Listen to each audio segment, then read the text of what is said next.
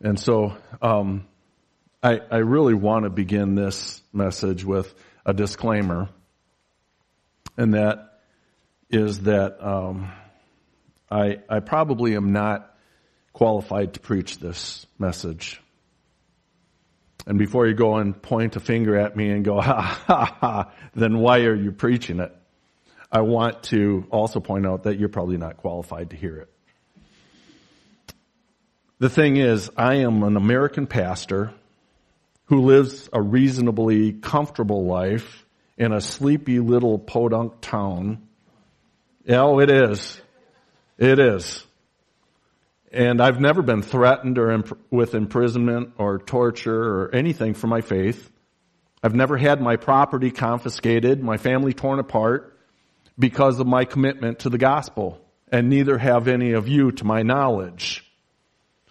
Now, if I was a Chinese pastor who had served several years in a harsh prison for preaching the gospel, and you were a Chinese church whose very presence here this morning would represent a great risk of persecution, I suppose I could preach this with great power, and you would have the ears to hear it as well.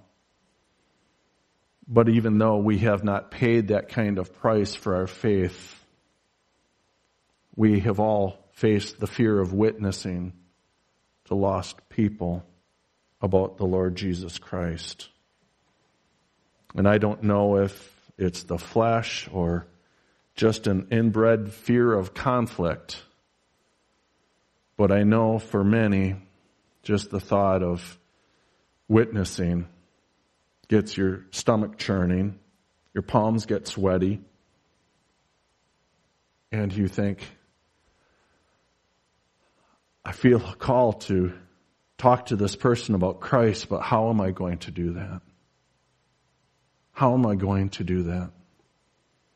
Well, Peter's theme in our text for this morning is Christian witness in a hostile world.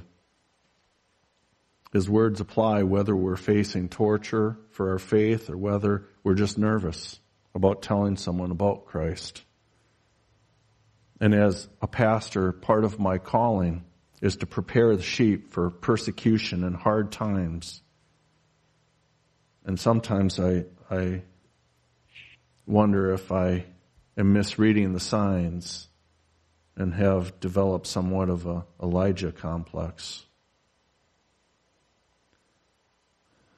I worry about that because I see a lot of churches just going on assuming business as usual.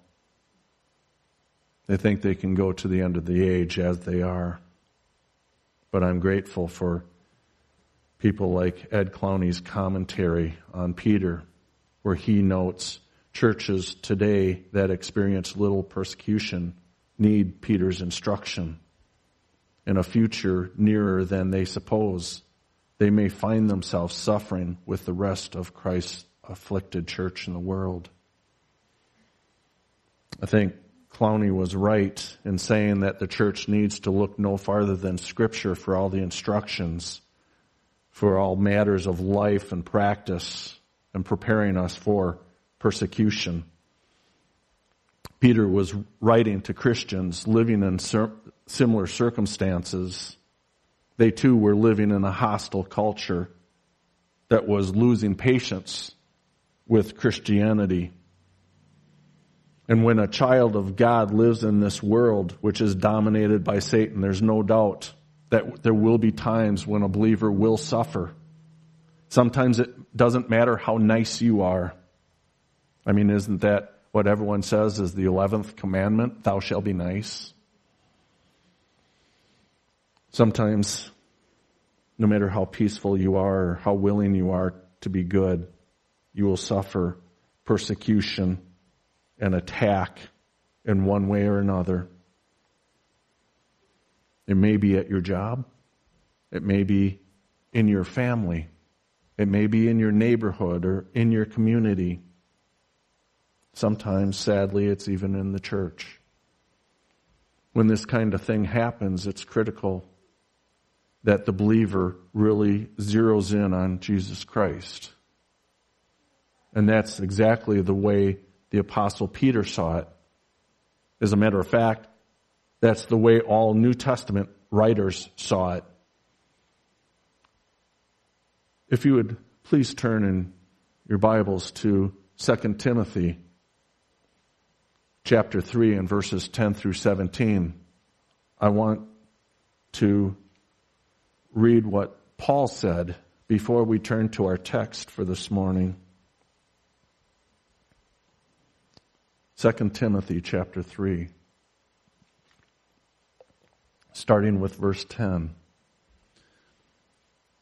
But you have carefully followed my doctrine, manner of life, purpose, faith, long-suffering, love, perseverance, persecutions, afflictions, which happened to me at Antioch and Iconium at Lystra. What persecutions I endured. And out of them all the Lord delivered me. Listen to this next part. Yes, and all who desire to live godly in Christ will suffer persecution. But evil men and impostors will grow worse and worse. Remember this part, deceiving and being deceived. Deceiving and being deceived. But you must continue in the things which you have learned and have been assured of, knowing from whom you have learned them, that from childhood you have known the holy scriptures, which are able to make you wise for salvation through faith, and which is in Christ Jesus. All scripture is given by inspiration of God and is profitable for doctrine, reproof, for correction, for training, instruction in righteousness, that the man of God may be complete, thoroughly equipped for every good work. So with that, now let's turn to our text in 1 Peter chapter 3. 1 Peter chapter 3, starting with verse 13 and going through verse 17.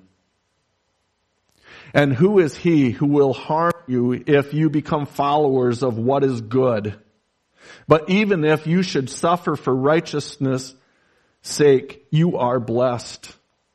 And do not be afraid of their threats, nor be troubled, but sanctify the Lord God in your hearts, and always be ready to give a defense to everyone who asks you for a reason for the hope that is in you with meekness and fear, having a good conscience, that when they defame you as evildoers, those who revile your good conduct in Christ may be ashamed.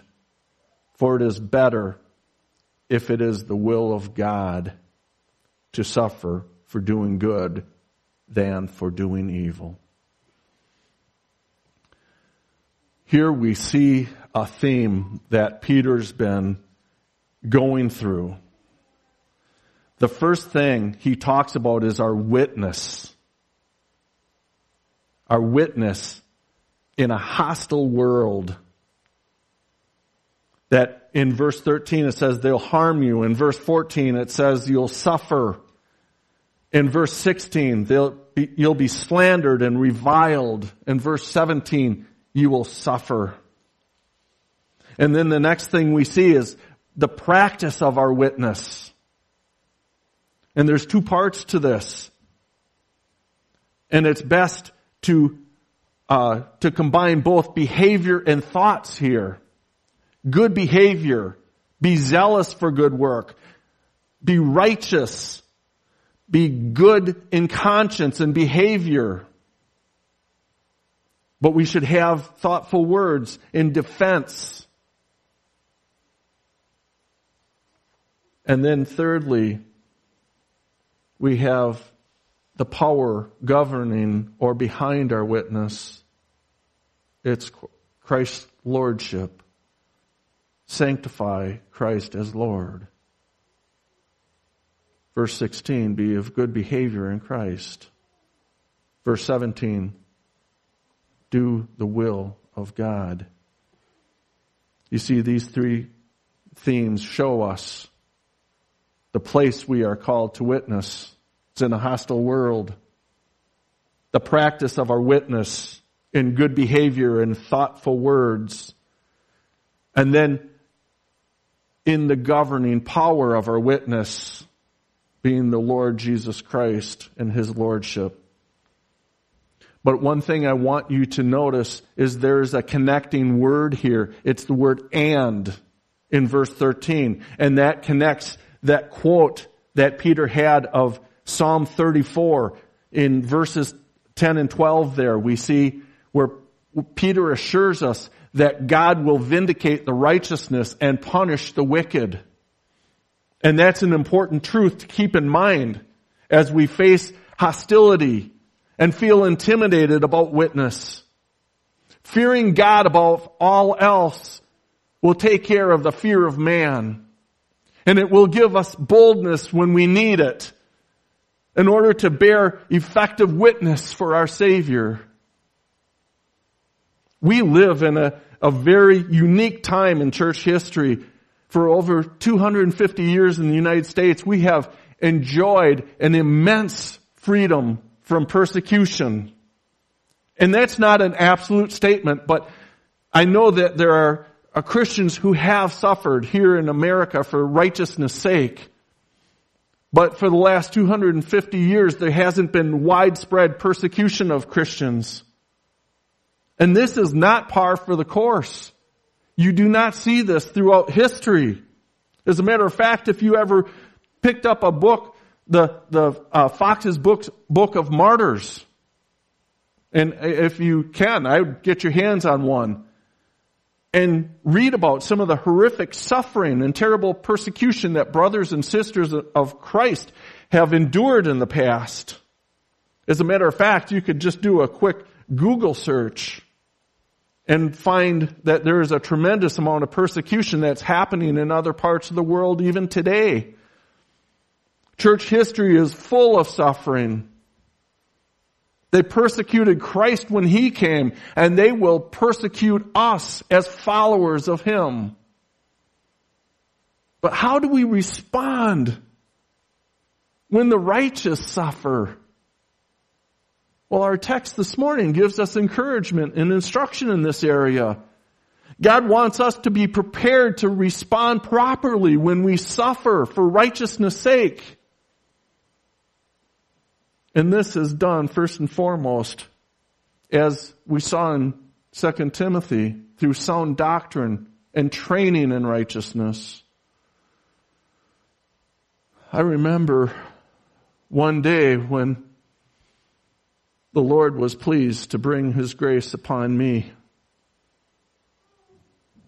to bring me the gospel of His glory and His grace, and bring me salvation and redemption. And I knew that this was not something that I did for God, but He did for me. So many people get that backwards. You are saved for Him.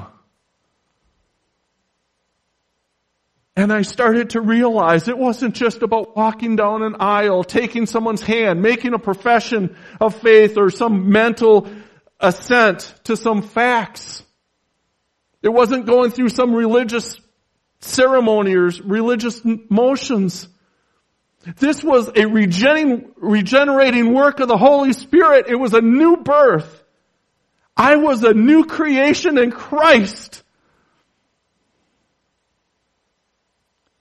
It was God speaking into the darkness of my life,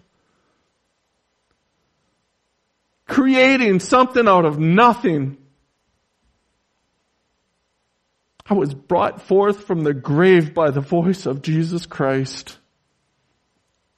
All new believers are new creatures in Christ,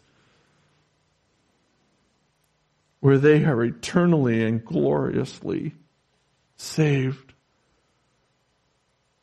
You don't have to come to me. You don't have to walk an aisle. You don't have to sign a card. You don't need to follow an ordinance or law. You need to come to Christ and Christ alone. And then if God has done that work of grace in your heart and redeemed you, He brings you to a knowledge of Him, to trust in Him, and a willingness to confess Him publicly and to make others aware of the grace and mercy of God. You know what's troubling is in the modern culture, we can see so many people who are passionate about so many things. They're passionate about climate change. They're passionate about animal rescue. They're passionate about health care and all kinds of things. But in Christianity, it seems that so many people come out of a blah, vanilla kind of Christianity.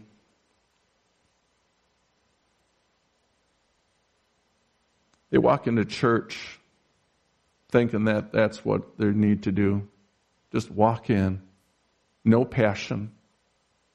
No tears for a dying world. But when they start to hear the Word of God preached, where it's concise, where it's powerful, people tend to lock on to that. You know, the thing that has been said is unless you go deep into your doctrine and theology about God, you will never raise to the mountaintops with your worship. You will be vanilla, you will be plain right across the board. It is knowing God in the depth of Him. And then we sing out and praise to Him. But the question is, does the church give people something really to die for? Something more than the concerns of things that will pass away. Do those who are saved by grace and Christ through faith alone and Christ alone come to worship with purpose and conviction? There are so many who are ready to kill for what they believe in. Let me ask you, are you willing to die for what you believe in? Whether it's actually dying or living. People go, well, you know, people go, would you give your life for your wife? Yeah, I'd do that. When is that going to happen? Probably never. But I can live my life as if I give my life for her every day. And that will be proof that yes, I would give my life for her because I show it. Do we walk in here with that attitude of I will give my life to Christ? Am I willing to die or sacrifice my life to my Lord and my Savior? And so looking at verse 13 again, we read, and who is he who will harm you if you become followers of what is good? The question to that answer, or the answer to that question is implied. No one. This is a general statement. There are few who under normal circumstances will hunt you down and oppress those who do good. And we can apply this to different circumstances. Peter's already talked about in the previous verses. He talked about it in context of government. If we're the type of citizens that the Bible commands us to be, it would make no sense for a government to oppress us. We're taught to be loyal and submissive and peaceable and productive citizens. These are the kinds of citizens that any government wants. And then in the workplace, again, if we're the type of employees the Bible commands us to be, it wouldn't be in the best interest of a business to oppose us. when we're faithful and diligent and hardworking and submissive and honest employees. These types of employees are what any business would love. And then in marriage, if you're following the biblical pattern of marriage, a marriage relationship, and you're doing all those things the Bible commands us to do as spouses, we would have the type of marriage most people would want. And so what Peter is saying here is a common sense statement.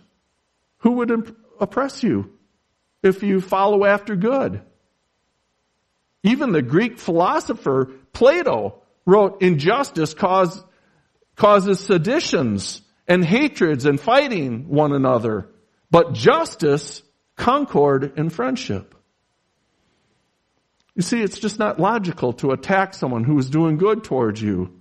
There's a level of security in following that which is good.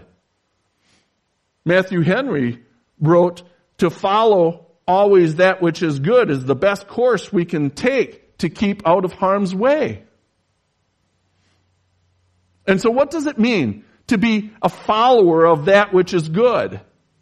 Well, the word there, follower, is the Greek word mimetes. And it means imitator. It's actually where we get our English word mimic. We are to imitate Christ. And therefore we develop a passion for what is good. And when we do that, we tend to lose the interest in doing what is bad. I used the word develop because the word become followers is used in the past tense. Orderly societies put bad people in prison, or they punishment, or they deport them. People who are zealous for what is good are always a benefit to the culture. In many cultures in history, the person who stood firmly for good and not obnoxious about it were welcomed and appreciated. And practically speaking, most people like to have a good neighbor, right? We like to have people that are good, have good conscience. But sadly, that's not always the case. There are evil people in this world who can make a difference and make it difficult for those who have a passion to do good. Remember 2 Timothy 3, deceiving and being deceived? There are people who are being deceived into doing bad things. You can just look at recent history, and I say recent because, some of us were born right on the tail end of World War II. And we understand that an entire nation was deceived into doing evil things. And that's why Paul warned in 2 Timothy 3:12. Indeed, all who desire to live a godly life in Christ Jesus will be persecuted. People who are zealous for good tend to stand out as a culture becomes less and less good. Does that sound familiar? Does that sound like that's where we are? Peter had taught that God draws a contrast between the saint who seeks to do good and the sinner who causes evil. Remember what verse 12 said, though. For the eyes of the Lord are on the righteous, and his ears are open to their prayer. But the face of the Lord is against those who do evil. That distinction, authored by God, becomes obvious to people and often causes conviction. Sinners who oppose a convicting conscience might lash out at righteous people because you're causing them conviction. You don't have to do anything but do good. Remember, the word is a two-edged sword. It brings conviction or confession. So many of us, and I've mentioned this before, when we talk about confess to the Lord, we too often think about it in the way that a criminal confesses, tells of something that was previously unknown. That's not the way the word is in the Greek. In the Greek, the word is homologeo. And I don't have that because I was going through my sermon this morning and I have to add that. Homologeo.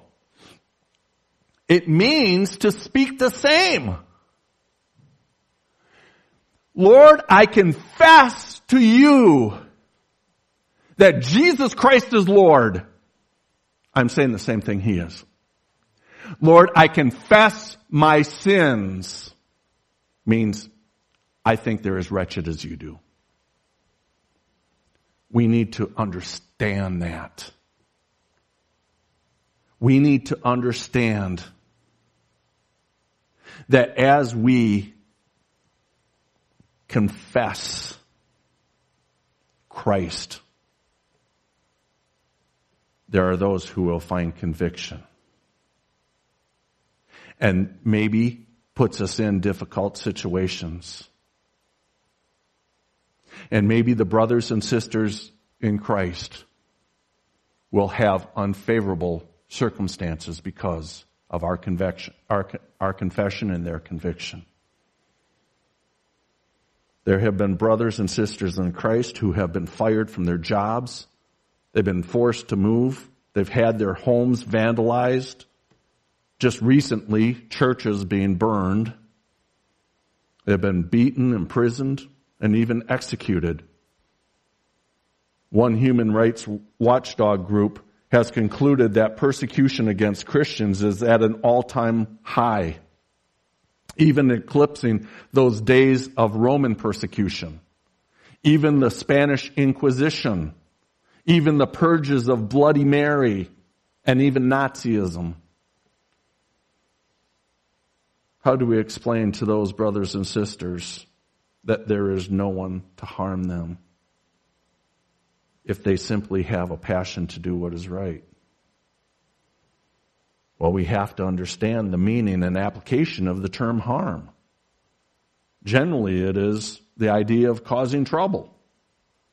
However, the term is broad enough to include anything from doing evil to causing injury to even death. The verb here is in future tense, meaning that no one can cause trouble or injury to the person who is zealous for good in the future. Who will cause trouble for the child of God in the future? That is at judgment.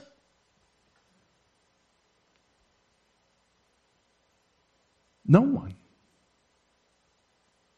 In Matthew 10:28, we hear, do not fear, and you won't find this on your outline either. See, I was busy this morning. Do not fear the one who can kill the body, after that do nothing. Instead, fear the one who can not only kill the body, but cast your soul into hell. The great encouragement is that even if we should suffer to the point of death in this life, there is no one who can take or minimize or marginalize our eternal life. Be zealous for good, because you are safe in the arms of Jesus and no one can touch you. If you would please turn to John 17.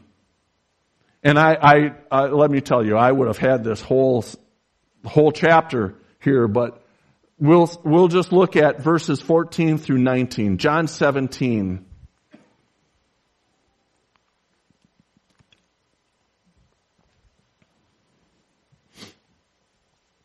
Starting with verse 14. I have given them your word, And the world has hated them, what? Because they are not of the world, just as I am not of the world. I do not pray that you should take them out of the world, but listen to what he says, but that you should keep them from the evil one. They are not of the world, just as I am not of the world. Sanctify them by your truth. Your word is truth.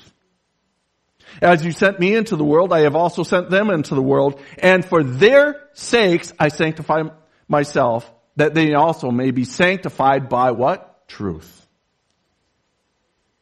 And so continuing with verse 14 of our text, Peter says, but even if you should suffer for righteousness' sake, you are blessed.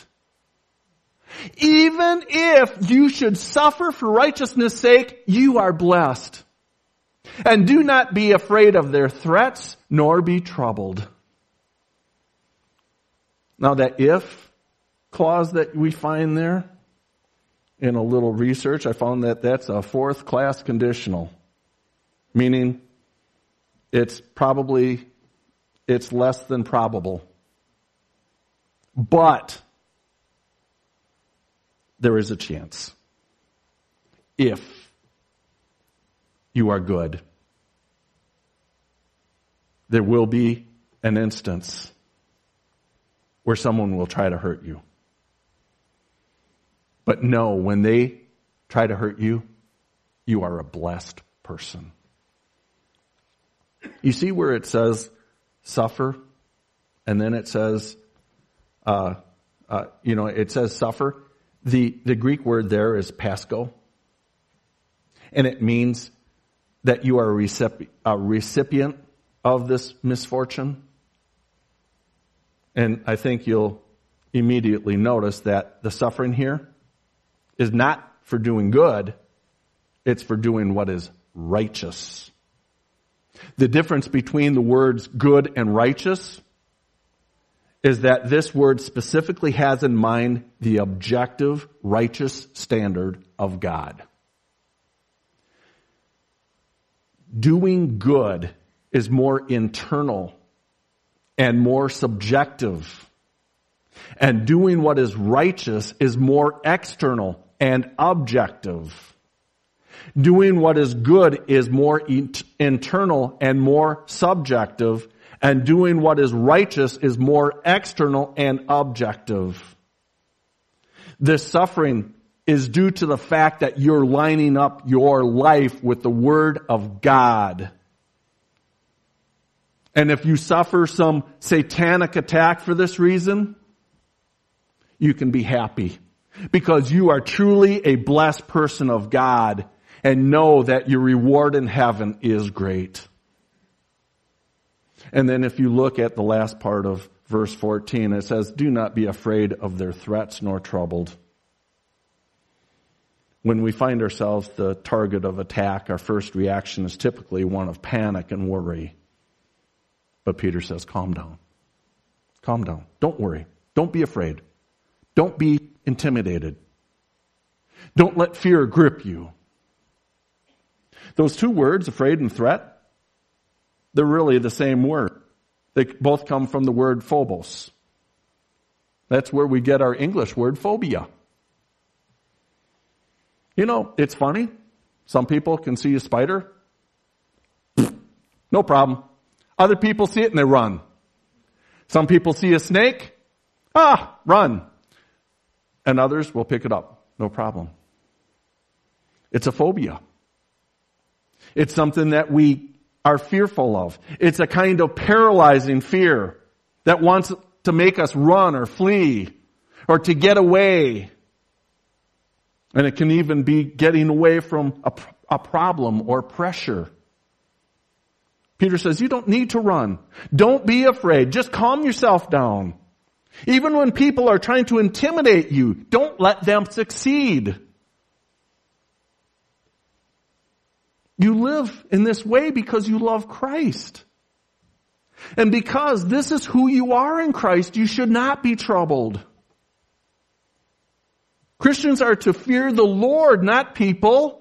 Not be afraid of things. Not be afraid of things that cause other people to fear. And this is because we love Christ. That's because we know we are in Christ. We don't fear. Peter is applying a passage from Isaiah 8, 12 and 13 to his discussion of faith triumphing over fear.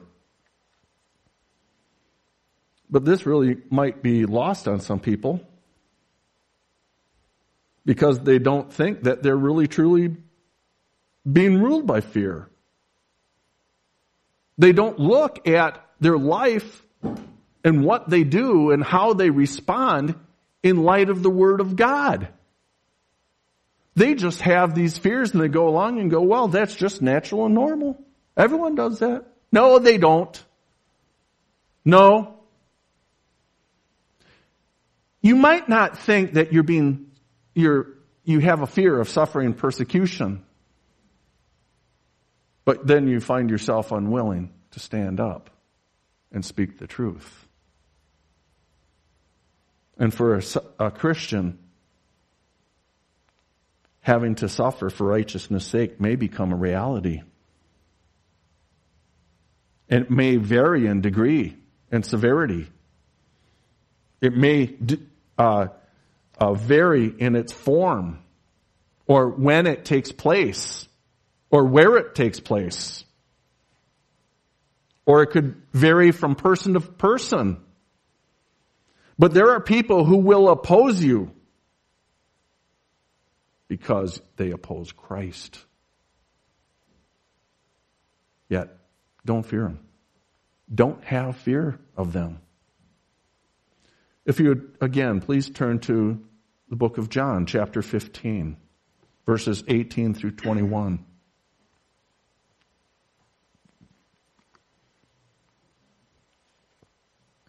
John chapter 15, starting with verse 18.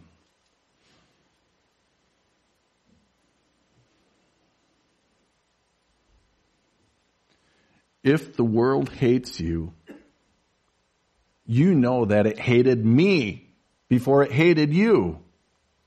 If you were of the world would love you as its own. Yet because you are not of the world, but I chose you out of the world, therefore the world hates you. Do you know, here is the biggest thing about the sovereign grace of God's own choosing. Scripture says you did not choose him, but he chose you. You have been chosen out of this world, therefore the world hates you.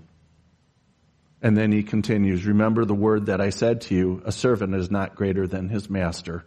If they persecuted me, they will also persecute you. If they kept my word, they would keep yours also. But all these things they will do to you for my name's sake, because they do not know him who sent me.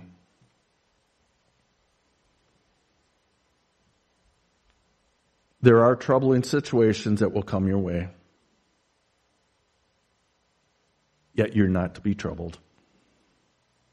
John 14:27 and John 16:33, Jesus says, peace I leave you, my peace I give to you. Not as the world gives, do I give it to you. Let not your hearts be troubled, neither let them be afraid. I have said these things to you, that in me you may have peace. In the world you will have tribulation, but take heart. I have overcome the world. What Peter has said so far looks like this. Who is there that can harm you? No one, because you're God's. How should you feel about it? Blessed, not fearful or troubled. But make no mistake about it. Peter is saying it. God is commanding it. Be courageous. But how do you do that? How can your faith triumph over your fear when that sort of courage doesn't come automatically? I don't know that it does with anybody. I think that there are people who are so full of themselves that they end up having this false courage, calling it Christian courage, and yet they don't sit there and say it's because of Christ. They go, I got it. I've got it. How do we do this? How can we be bold and obedient in the face of intimidation? How do we overcome the fear of being excluded, the fear of being rejected and isolated, marginalized, insulted, slandered, held in suspicion? How can we overcome being gossiped about or mocked? How can we avoid being troubled by the world's tactics? How do you obey a command not to be afraid?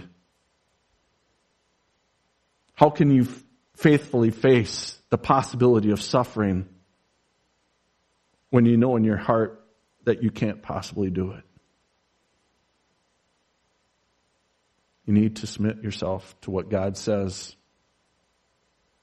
This is actually an act of faith, and it might not be in line with your current feelings. It's an act of your will, and it's ongoing. It requires perseverance. You know how it is. You can drive out that fear for a while, and then all of a sudden something brings it right back in. You have to get courageous all over again. That's part that worries us the most. Not submitting in general terms, but having a submission in those intense moments when immediate pressure is on. And so you know what Peter does in verse 15? He gives us practical wisdom on how to go about this. Go figure. In verse 15 of our text, Peter says, "But sanctify the Lord God in your hearts, and always be ready to give a defense to everyone who asks you a reason for the hope that is in you, with meekness and fear." Wow! How does a mortal, sinful man sanctify God? God is holy in His essence. He is infinitely holy. He's perfectly holy. He's unchangeably holy. How do we make God holy? There is no way we can make God holy or add to His holiness or make Him any holier than He is. So what in the world does Peter mean? Sanctify the Lord in your hearts. Well, in the 20th chapter of the book of Numbers, verse 12, God said this to Moses: "You didn't sanctify me. I told you to sanctify me in the eyes of the people." And so when the apostle writes, "Sanctify the Lord," Peter means that you and me are to regard God as holy, to believe it, declare it, proclaim it, that God is holy. Peter means for us to look upon God, to consider God, to regard God as holy, as a holy God, immaculately, infinitely holy. How big and holy is your God? How great is your God? How do you look upon God? Do you regard God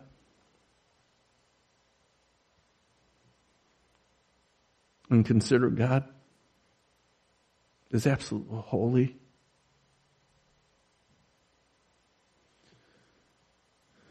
My friends, To do this, we have to sanctify God in our hearts. This isn't theology. This is experience. This isn't a creed or catechism. This is a heart experience.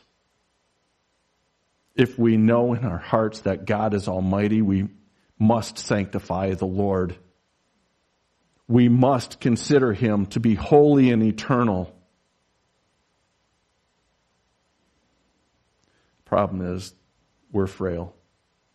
God is almighty. We're finite and he is eternal. We're sinful and he is holy. It's actually what Job found out in Job 42:5 when he saw the Lord. He had gone through all these experiences and he finally said, I have heard of you by hearing of the ear, but now my eyes have seen you. In the next verse he says, therefore I abhor myself and repent in dust and ashes. Do you see what Job's attitude was? He saw the holiness of God and he was overwhelmed by it. He saw the holiness and the majesty and the greatness of God and he was consumed by it. He trembled because of it.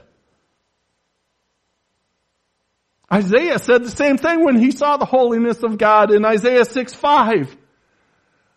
Woe to me, for I am undone.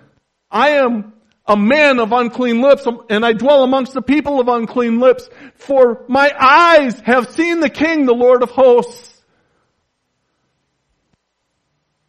Woe! That's a proclamation of doom upon himself.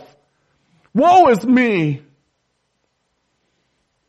You see, when people see God for who he is, they should be overwhelmed with his holiness. This is not about getting a liver quiver or sit there and do a little navel gazing and, oh man, this is looking up and seeing the Lord God in all his majesty. People sit there and all the time think, if I get this experience going, if I get this feeling going, that's going to do it. If you were to sit there and just admire a car out in a parking lot, you wouldn't become a very good mechanic. It's when you get down and understand what makes that run. How does it run? What does it need in order to run smoothly? And so we need to look to Scripture and see how God works. How He forms us and runs our lives according to his will. That's where it all begins. It does not begin with you and me. It begins with thoughts of heaven. True saving faith begins with who God is. I think all too often people have a God that's a little God. He looks more like Santa Claus than he does the almighty holy creator. We need to proclaim God, the big God. Too many people have a small God. You need to do this in your heart. You need to sanctify the Lord in your hearts. Come before his presence with fear and trembling and thanksgiving. God is in his holy temple, and let all earth keep silent before him. And do you know what happens when you sanctify God in your heart? The result is verse 15. You will always be ready to give a defense to everyone who asks you for a reason for the hope that is in you with meekness and fear. You know, I see so many sermons, they just point toward that and go, well, give a defense, be ready. This is much more. I hope you all can see this. This all feeds right in.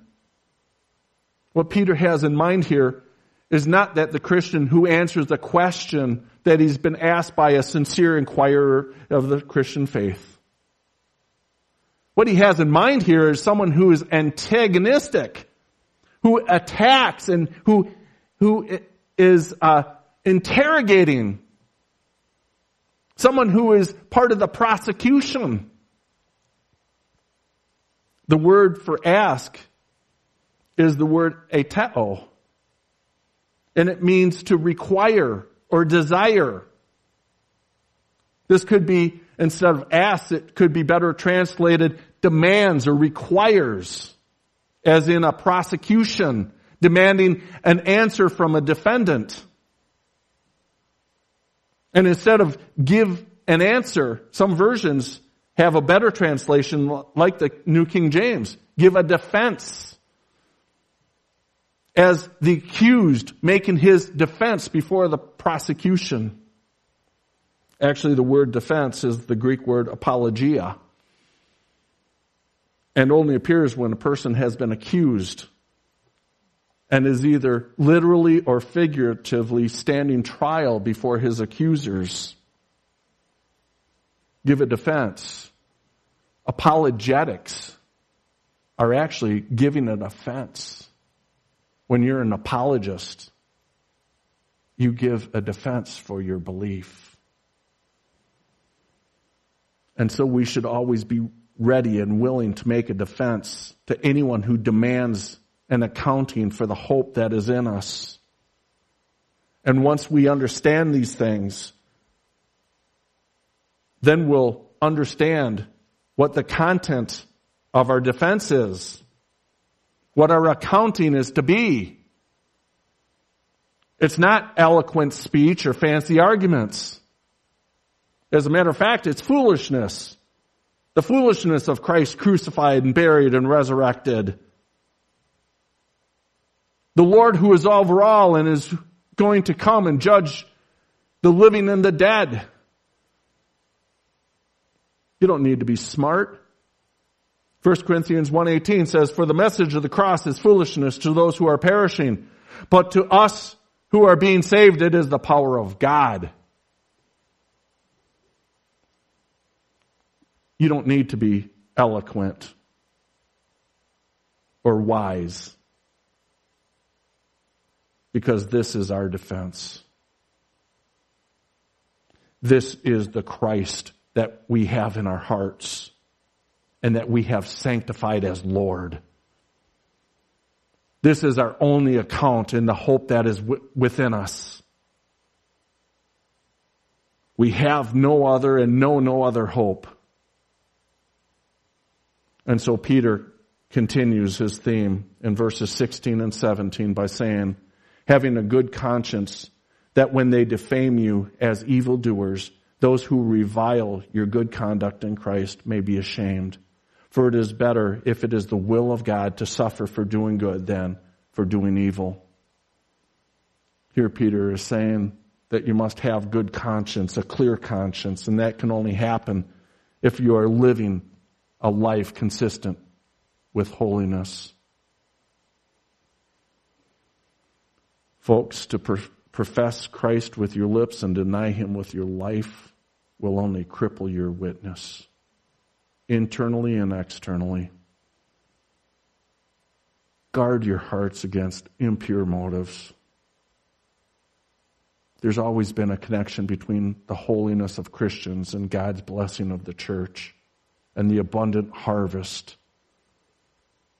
I think these are some of the reasons we don't see revival.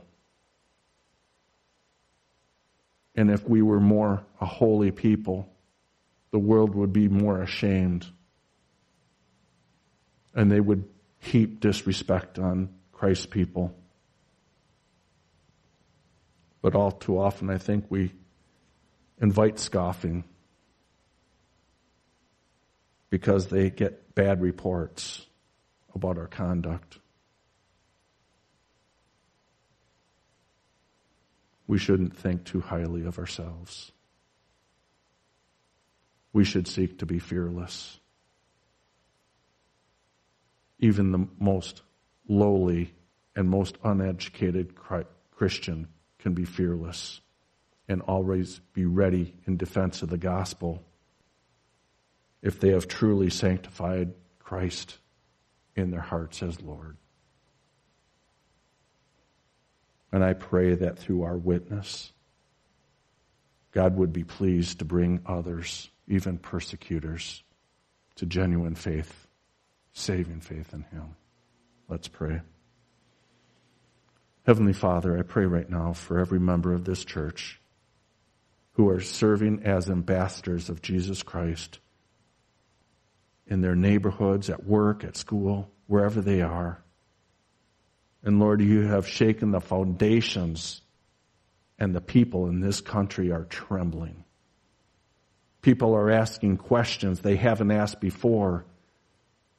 And Lord, I pray that you would send your Spirit afresh in a powerful way to guide our lips, to embolden our steps, that we would take the seed of the gospel deeper and further into the hearts of this city than it has ever been taken before. Train our hearts for warfare, for the battle of souls. Yet let us do it in gentleness and with respect. Lord, I know that we ask a lot today, but we do ask it in Jesus' precious name. Amen.